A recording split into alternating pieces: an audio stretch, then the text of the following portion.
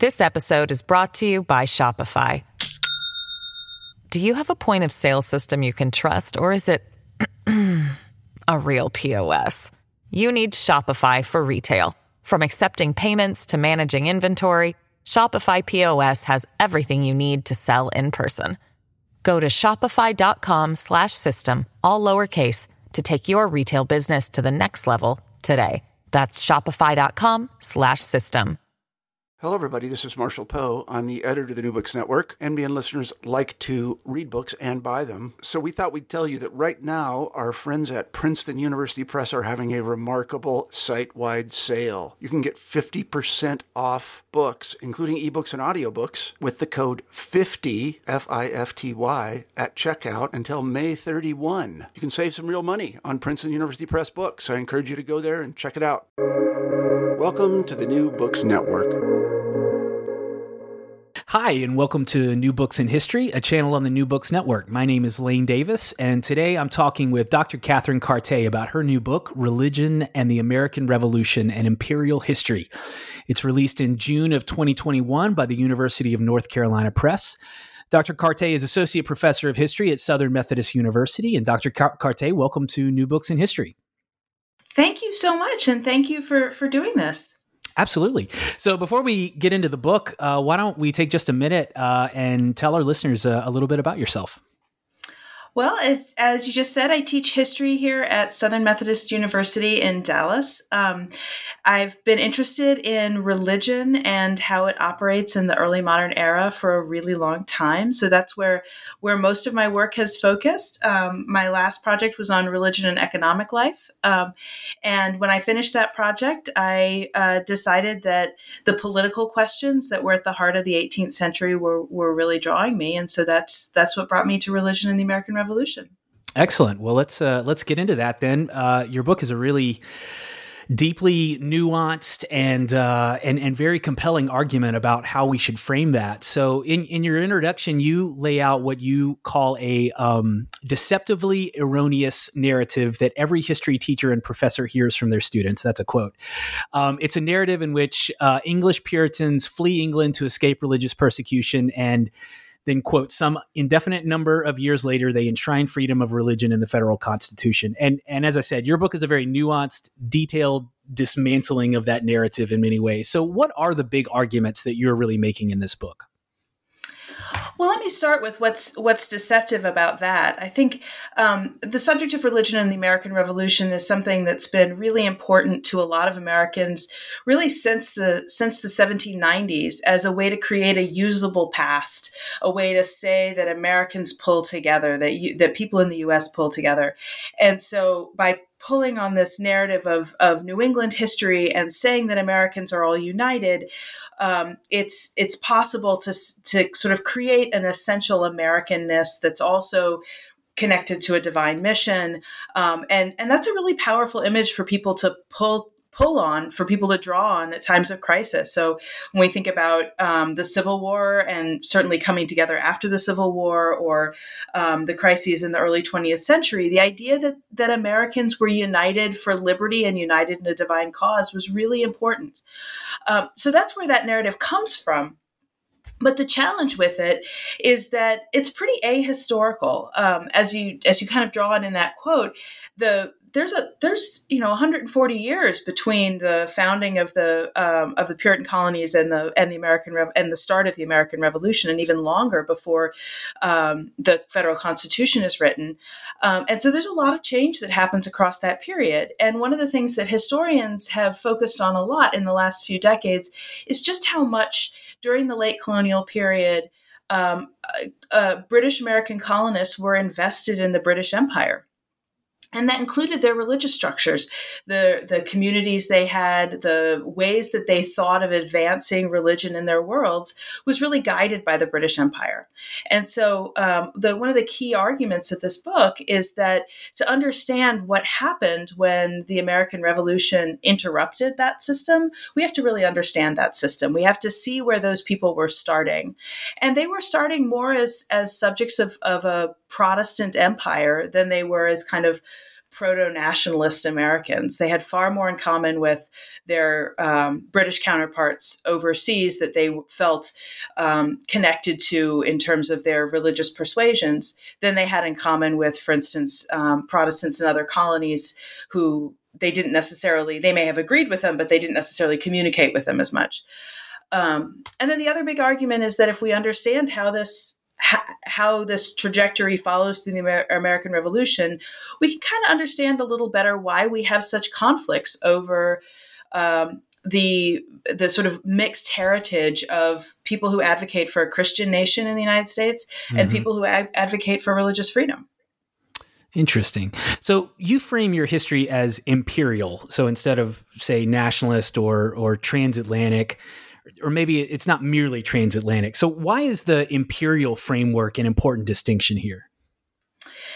That's a great question. And the reason that became so important as part of this book was that I started by looking for Protestant community, and actually even international Protestant community. It wasn't originally limited to the British Empire.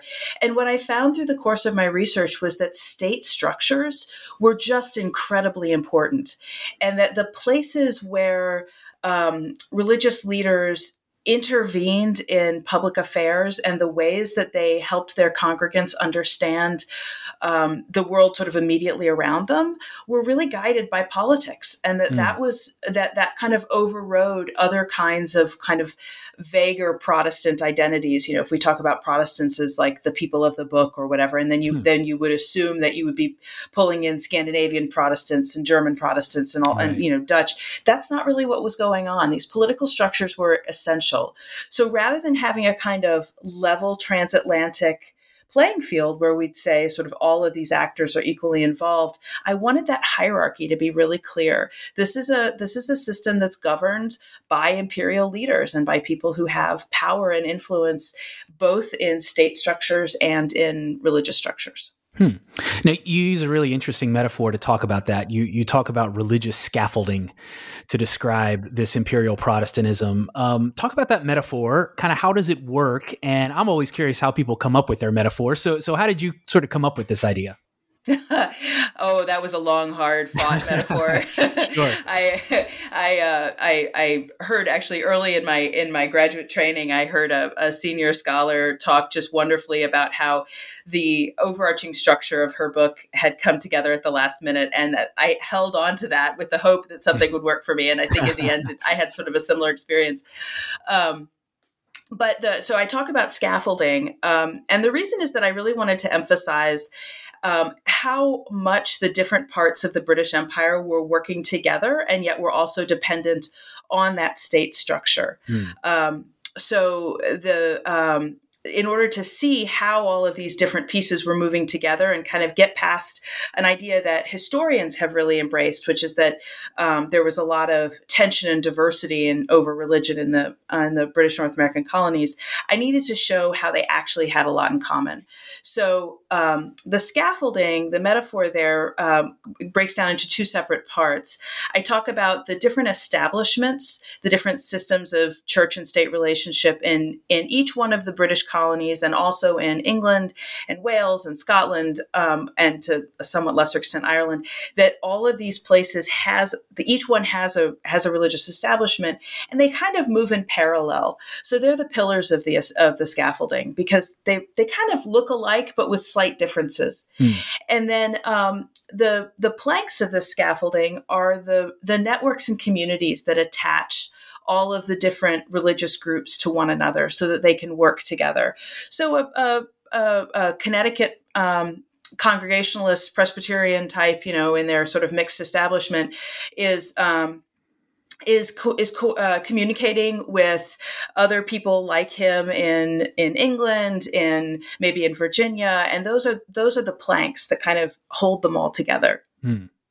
So, well, it is a really good metaphor. I think it gave me a really good picture anyway of sort of how these things fit together. So I guess for our listeners who maybe are not quite as familiar with the religious dynamic of 18th century British Empire, who exactly are these major religious players at the time, the planks, if you will, the groups and the people that you focus on here? Who are the ones that that you especially highlight that we should take note of? Well, we can answer that question in a couple different ways, and I think this is why it can sometimes be a little bit confusing. On the one hand, the major denominational groups are a lot like the ones that we're used to hearing about within Protestantism today. So the Anglicans, who are now what we would call the Church of England or Episcopalians, and they're the largest. They're the largest community in the British Empire, and then we have other groups, Congregationalists, Baptists, Presbyterians. So we have those denominational groups. But the other thing that's really important is that the British Empire had developed through the Glorious Revolution this really distinctive system. So when England and Scotland come together, and when William and Mary sort of create the settlement in the Glorious Revolution, what they did was create a biconfessional state. And what that means is that William was the head of the Church of England in England, but he was also the protector of the Church of Scotland, which was Presbyterian. And so by embracing the idea that a single government, or a single polity, if you will, could have two different established churches, they created this terrain of sort of officially legitimate Protestantism. And then they added other groups to that were tolerated. So there's all these, we think about the denominational names, Presbyterians, Congregationalists, Anglicans, all of that. But what I was looking at were those groups that had kind of official acceptance across the British Empire. And one way to think of that is people who could move around the British Empire without fear of religious persecution. And that's actually a pretty long list. So people who were part of the state church in New England, who are Congregationalists, they're able to go and work in London or in Scotland or in Virginia without any fear that they're going to be persecuted. They're not considered schismatic. They're not considered as dividing the church. They're accepted. They're legitimate. And so I was looking at this group of kind of legitimate Protestants across the empire. Mm-hmm. So I know that for many who, have a basic historical understanding of the American Revolution and the contextual era of that time, that many times that era kind of gets framed as the age of revolutions, lots of change, lots of things going on. But you argue in your second chapter that the story of American Protestants in the decades leading up to the American Revolution is really a story of continuity, that events like the Stamp Act or the Bishop controversy that you spend some time on in the book, that shows how imperial Protestants were rejecting controversy and conflict, and they remained actually very committed to a British imperialism. So I would say let's take one of those controversies, maybe the Stamp Act. I think people are generally quite familiar with that. Explain how that story supports your main argument about continuity during this time. Well, that's a great question too. So the Stamp Act, we do think of that as, in Edmund Morgan's famous phrase, the prologue to revolution, right? It's the time when we get great phrases like no taxation without representation, and we start to see some of the arguments that will be core to the American independence movement really getting articulated. And it's also when the British start to realize, first of all, that they're losing control over some of the colonies. And then secondly, that when they back down, that it's going to be very hard to assert that control when they realize that when they repeal the Stamp Act. Well, so there's been a tendency to look at that event and see moments where religious rhetoric or religious leaders speak out, and see those as times that as Americans calling on their faith to support that movement. Right. But what I was really curious about was where and when did religious leaders speak out, and where and when was that less frequent? And what I found was that religious leaders spoke out in favor of the protest movement when they were confident that they had both the political structures in their colonies and the populations in their colonies behind them. But they tended overall to be very conservative. They did not, as a rule, frame the Stamp Act as itself a anti-religious act, for instance, which they could have done, right? They could have framed it in other language and said that this was a violation of something that was essential to them, but they didn't. And instead, what happens is that you get the most vigorous statements about the Stamp Act from religious leaders actually when it's repealed. And when it's repealed, there are a lot of days of Thanksgiving around the colonies, and religious leaders who are then in the public pulpit, which is a really important institution where they're speaking on behalf of the public and the state. They're in the public pulpit saying, this is a triumph of Protestant liberty in the British Empire, which protects us, right? So sometimes they get in digs in there and say, you were really threatening our liberties here, right? But it's after the fact, and it's often framed in a context of loyalty to the king, loyalty to the empire, gratitude to the political forces that brought the change. So it's a conservative role, and I think that's true throughout the 1760s. There are a series of controversies, as you mentioned, where religious leaders, they don't push too hard, and as a result, and also I should say, political leaders are completely intransigent on making changes to religious institutions in this period.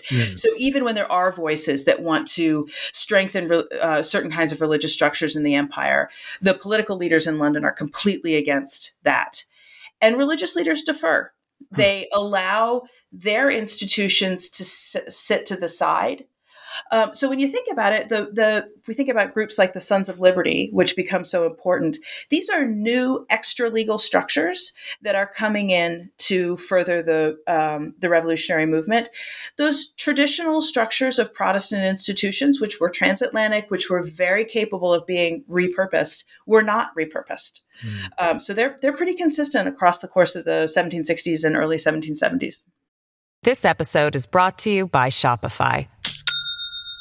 Do you have a point of sale system you can trust, or is it a real POS? You need Shopify for retail. From accepting payments to managing inventory, Shopify POS has everything you need to sell in person. Go to shopify.com/system, all lowercase, to take your retail business to the next level today. That's shopify.com/system. Really interesting. Now, you focus on two important years leading up to the American Revolution, 1773 and 1774, as years when the British Empire was, you say, quote, stumbling towards war. And there was a chain of events that I think most Americans, again, who have had basic U.S. history would recognize: the Stamp Act, the Boston Massacre, and then going into 1773, the Boston Tea Party. And you say, this is a quote, "In that chain of events, religious leaders were primarily reactive. Rather than guiding public sentiment, as has often been assumed, they worked within the structural imperatives created by Britain's mixed establishment," end quote. And that establishment guided and sometimes restricted their options. So I guess talk about those years, 1773 and 74, and especially the religious reaction to the Boston Tea Party, which you say was, just like the Stamp Act, essentially conservative. Yes, and there's, like all things, there's a little bit of nuance there. There were people after the Boston Tea Party who were very vigorous in their support for American protests.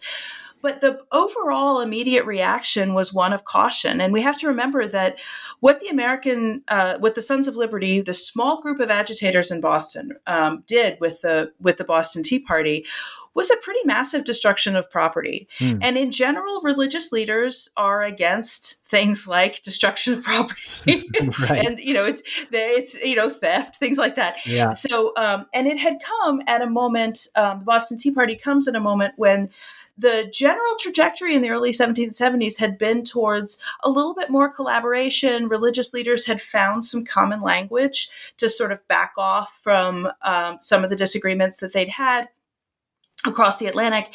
And so they're a little bit cautious immediately after the Boston Tea Party. And what they really hope is that sort of cooler heads will prevail. But the key fact is that for the North administration in London, that's just not possible. The destruction of the tea and everything that it symbolizes, the refusal of the people of Boston to kind of turn over the actors in that case, was so distressing that Parliament felt it needed to assert its authority. And so it responds with these intense coercive acts. And so that really kind of, changes the tenor of events. The Boston Tea Party opens a Pandora's box that probably religious leaders would have preferred not to open. Right.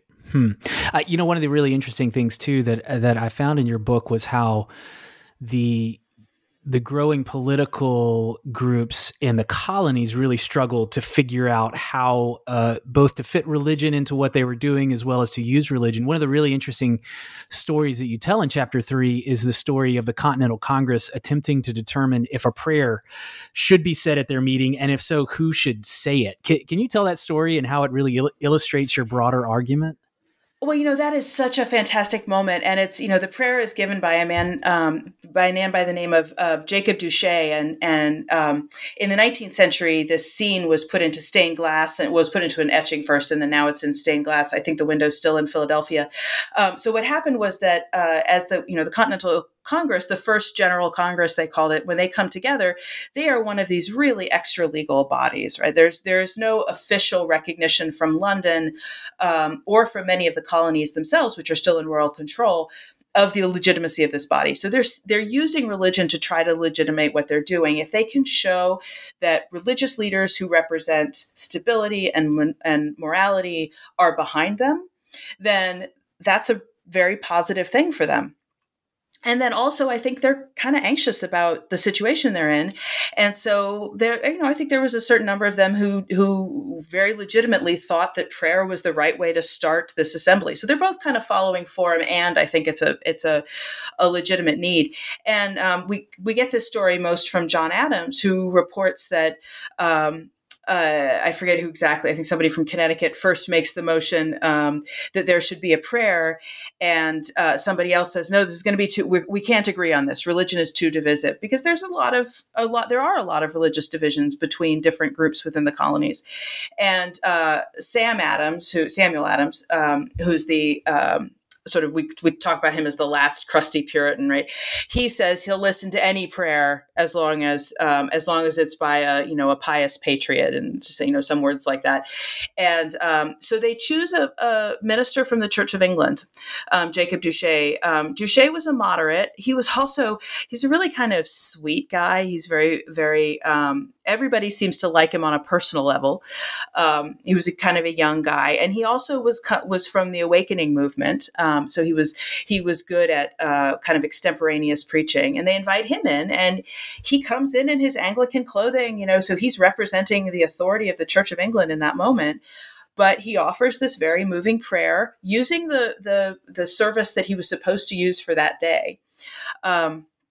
And then he gives an extemporaneous prayer that's very passionate. And so, according to John Adams, everyone kind of, is overwhelmed by this prayer. And so, people who want to see moments of great religious outpouring during the American Revolution, this is a great example, because this is a time when a governing body really did seem to be moved by a prayer. Those moments are actually really rare. Yeah, right. But it did happen at that particular moment. Huh. Interesting. Well, I want to come back to Duché in just a minute. I found him to be an interesting character in the book, but moving into 1775, conflict is really growing and seemingly inevitable in the colonies. And you focus on the religious discourses of British Protestants in Europe. And by doing so, I think you tell a story that complicates the narratives of kind of inevitable revolution. And so I was wondering if you could talk about that side of the story and how, especially some of the well-known Protestant figures, you mentioned John Wesley and John Erskine specifically. How were they encouraging Protestants to avoid conflict during this time? Well, I think the British side of this story is essential, not just because it hasn't been told as much, but because if we think about this idea of imperial Protestantism as something that's holding the empire together, one of the things that's linking people together, its fracture has impacts on both sides of the Atlantic. So because they were invested in a notion of shared faith, going to war against the colonists was not necessarily considered the right choice. The two gentlemen you mentioned, John Wesley, of course, is eventually the founder of the Methodist movement, big leader in the Awakening movement.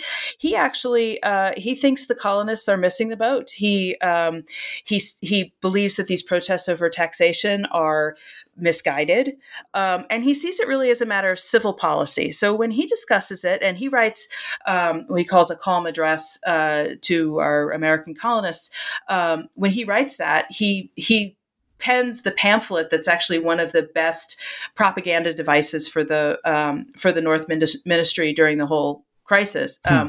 So he becomes sort of the spokesman for a brief time there for the North Ministry, and he's arguing that this is the colonists' missteps, but he also doesn't use religious language for that, and that's important because it helps the Brits see this as something that is just policy. Right. We don't think of this in religious terms because that's going to be problematic, because this is going to be a war where Anglicans are killing Anglicans and, Presbyterians are killing Presbyterians and all of that. Right. But then you have figures like John Erskine. He's a leader in the Awakening movement in Scotland, who he's concerned about how this will distract from the truer fight. And this is the older fight against Catholicism.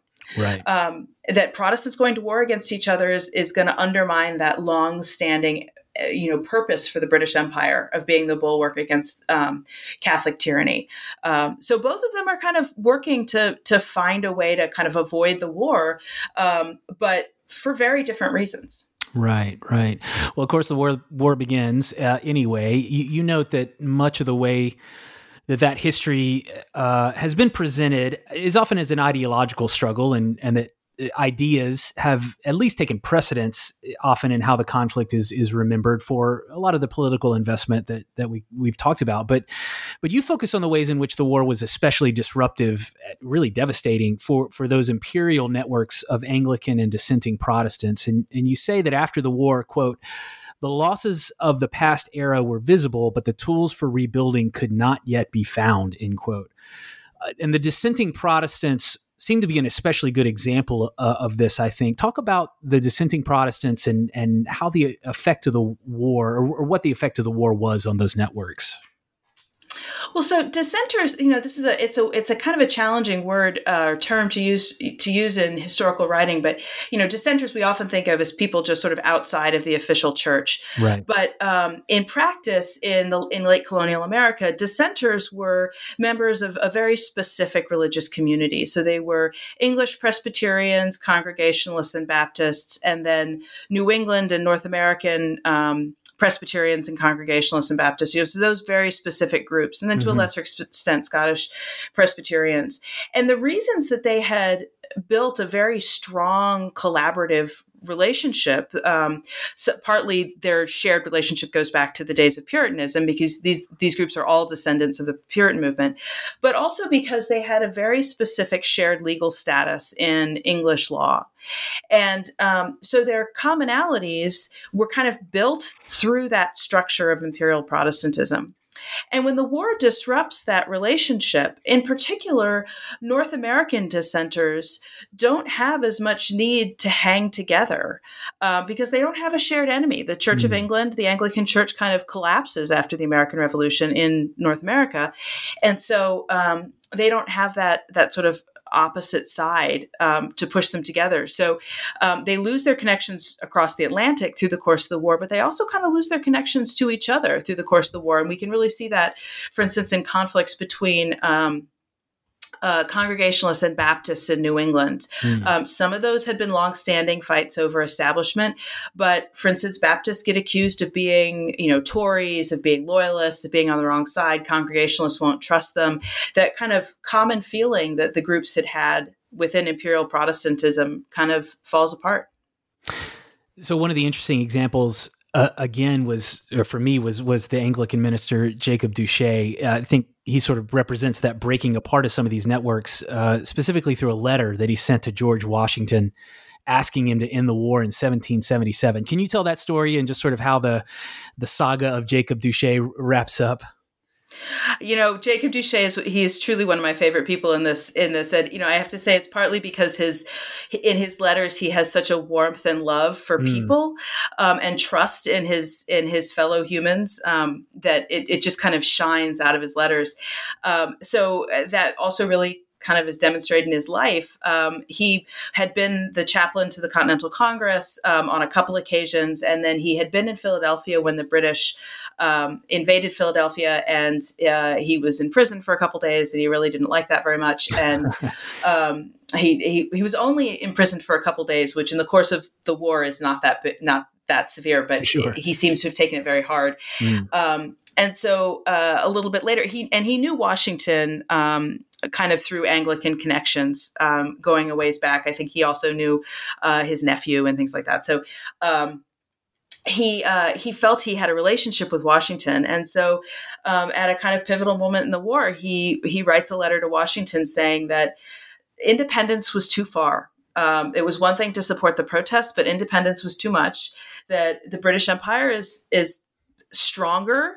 It's on the side of righteousness in the sense that it's the Protestant Empire, and the Americans are going to lose. And so much pain and devastation is going to happen and Washington is the only person who can bring a stop to it through his leadership. And so Duché asked Washington to end the war.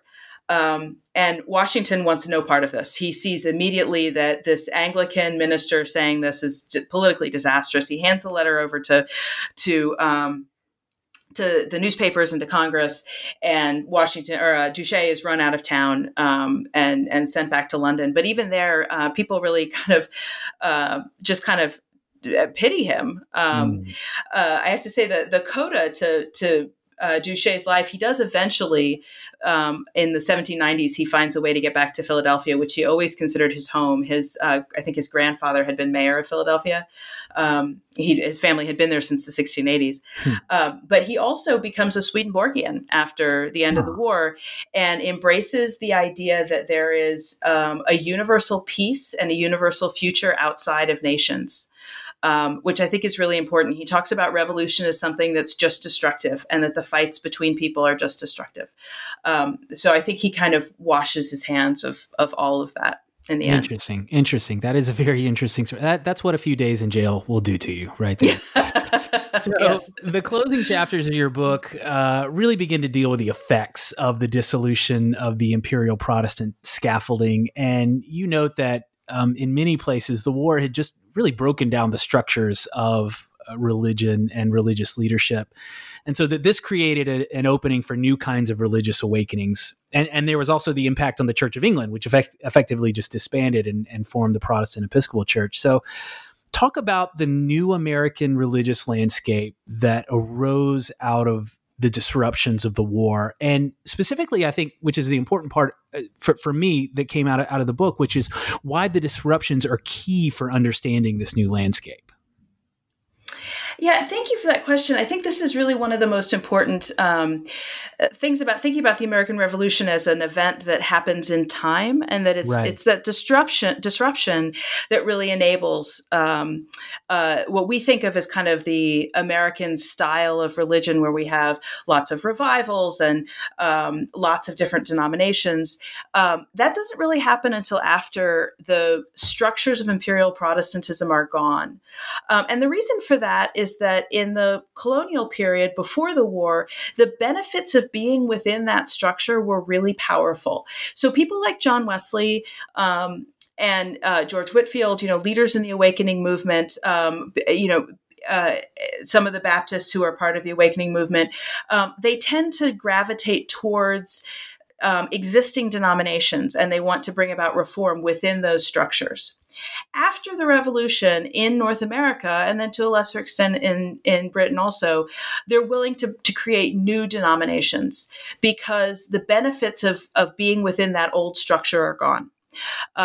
So some of the new revivalists we get, people like Henry Alline in Nova Scotia, or Benjamin Randall in New England, or some of the African American leaders that we get in the South, they found their own denominations, their own communities. They're recognized as religious leaders, but they don't have the benefits of state establishment.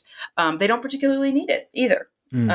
So there's a kind of opening up to the landscape there. And we start to see kind of that multiplicity of denominations that so characterizes the American landscape. Yeah, and this next question may kind of overlap some with this last thing, but the war didn't just change relationships within Protestant networks, but has also changed the way Protestants interacted with their governments, both in America and Europe. And because this history has a great deal of modern political investment, as you note in the book, the discussions you say have really focused around either emphasizing disestablishment in the U.S. so that a religious free market was created, or it's tended to emphasize that there was no true disestablishment in the early republic, and that establishment really sort of effectively went on for several more decades. And, some may argue perhaps it is even still in place in some places today. Why, in your opinion, are these narratives, if not wrong, then just incomplete for how we should understand the negotiations of religion and government during these years? Well, I think we need to think about that moment after the revolution when new state building is going on as one of real transition and complex transition. So religious establishments had accomplished a lot of different things in both locally and kind of transatlantically during the colonial period, and pulling them apart was pretty hard.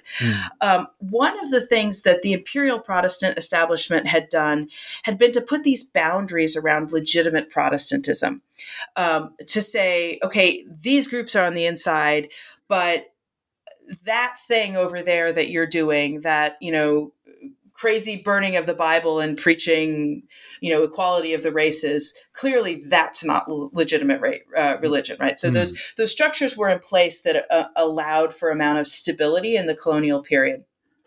But once you kind of open up the question, maybe we're going to have freedom of religion and we don't have an establishment, you kind of lose they've lost those guardrails.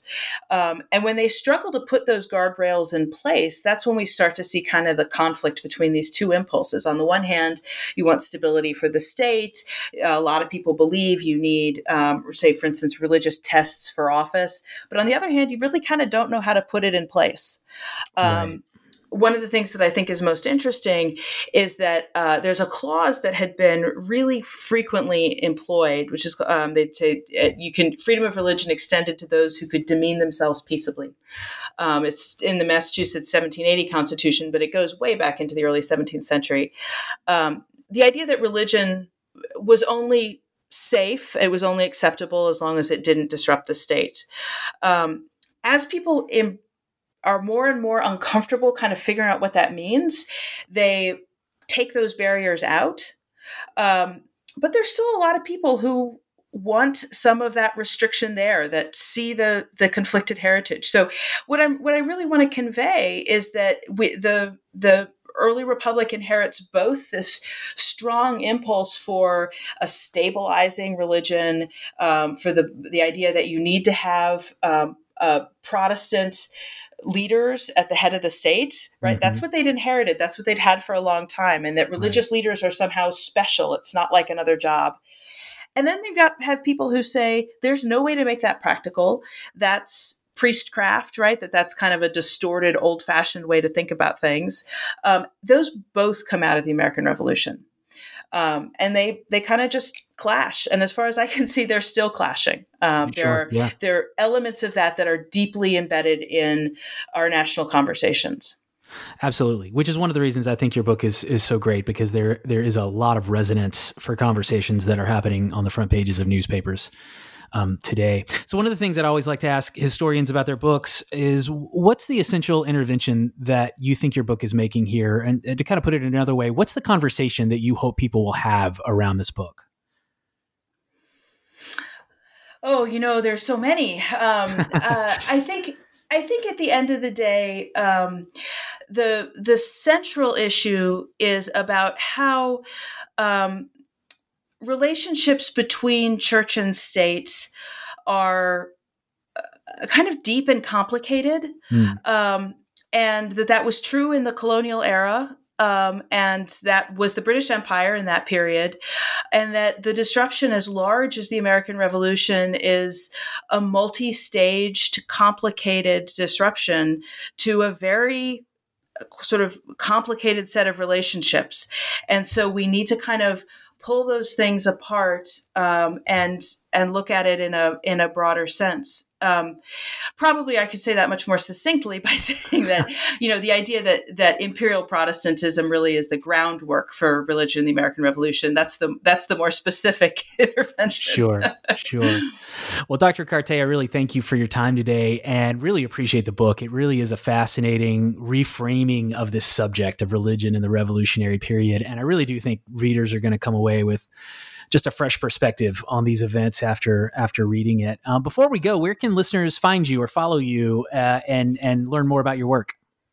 Well, I'm on Twitter at KECARTE. I think that's probably the easiest way. Cool. And other than that, I guess just, we'll keep publishing, I guess. Excellent. Well, Dr. Catherine Carte is her new book is Religion and the American Revolution and Imperial History. It releases in June of 2021 by the University of North Carolina Press. Dr. Carte, it's been a pleasure and congratulations on the book. Thank you. And thank you so much for this conversation. I really enjoyed it. Thank you. And thank you for listening to New Books in History. Make sure to subscribe to our channel wherever you get your podcast. Thanks for listening and enjoy your reading.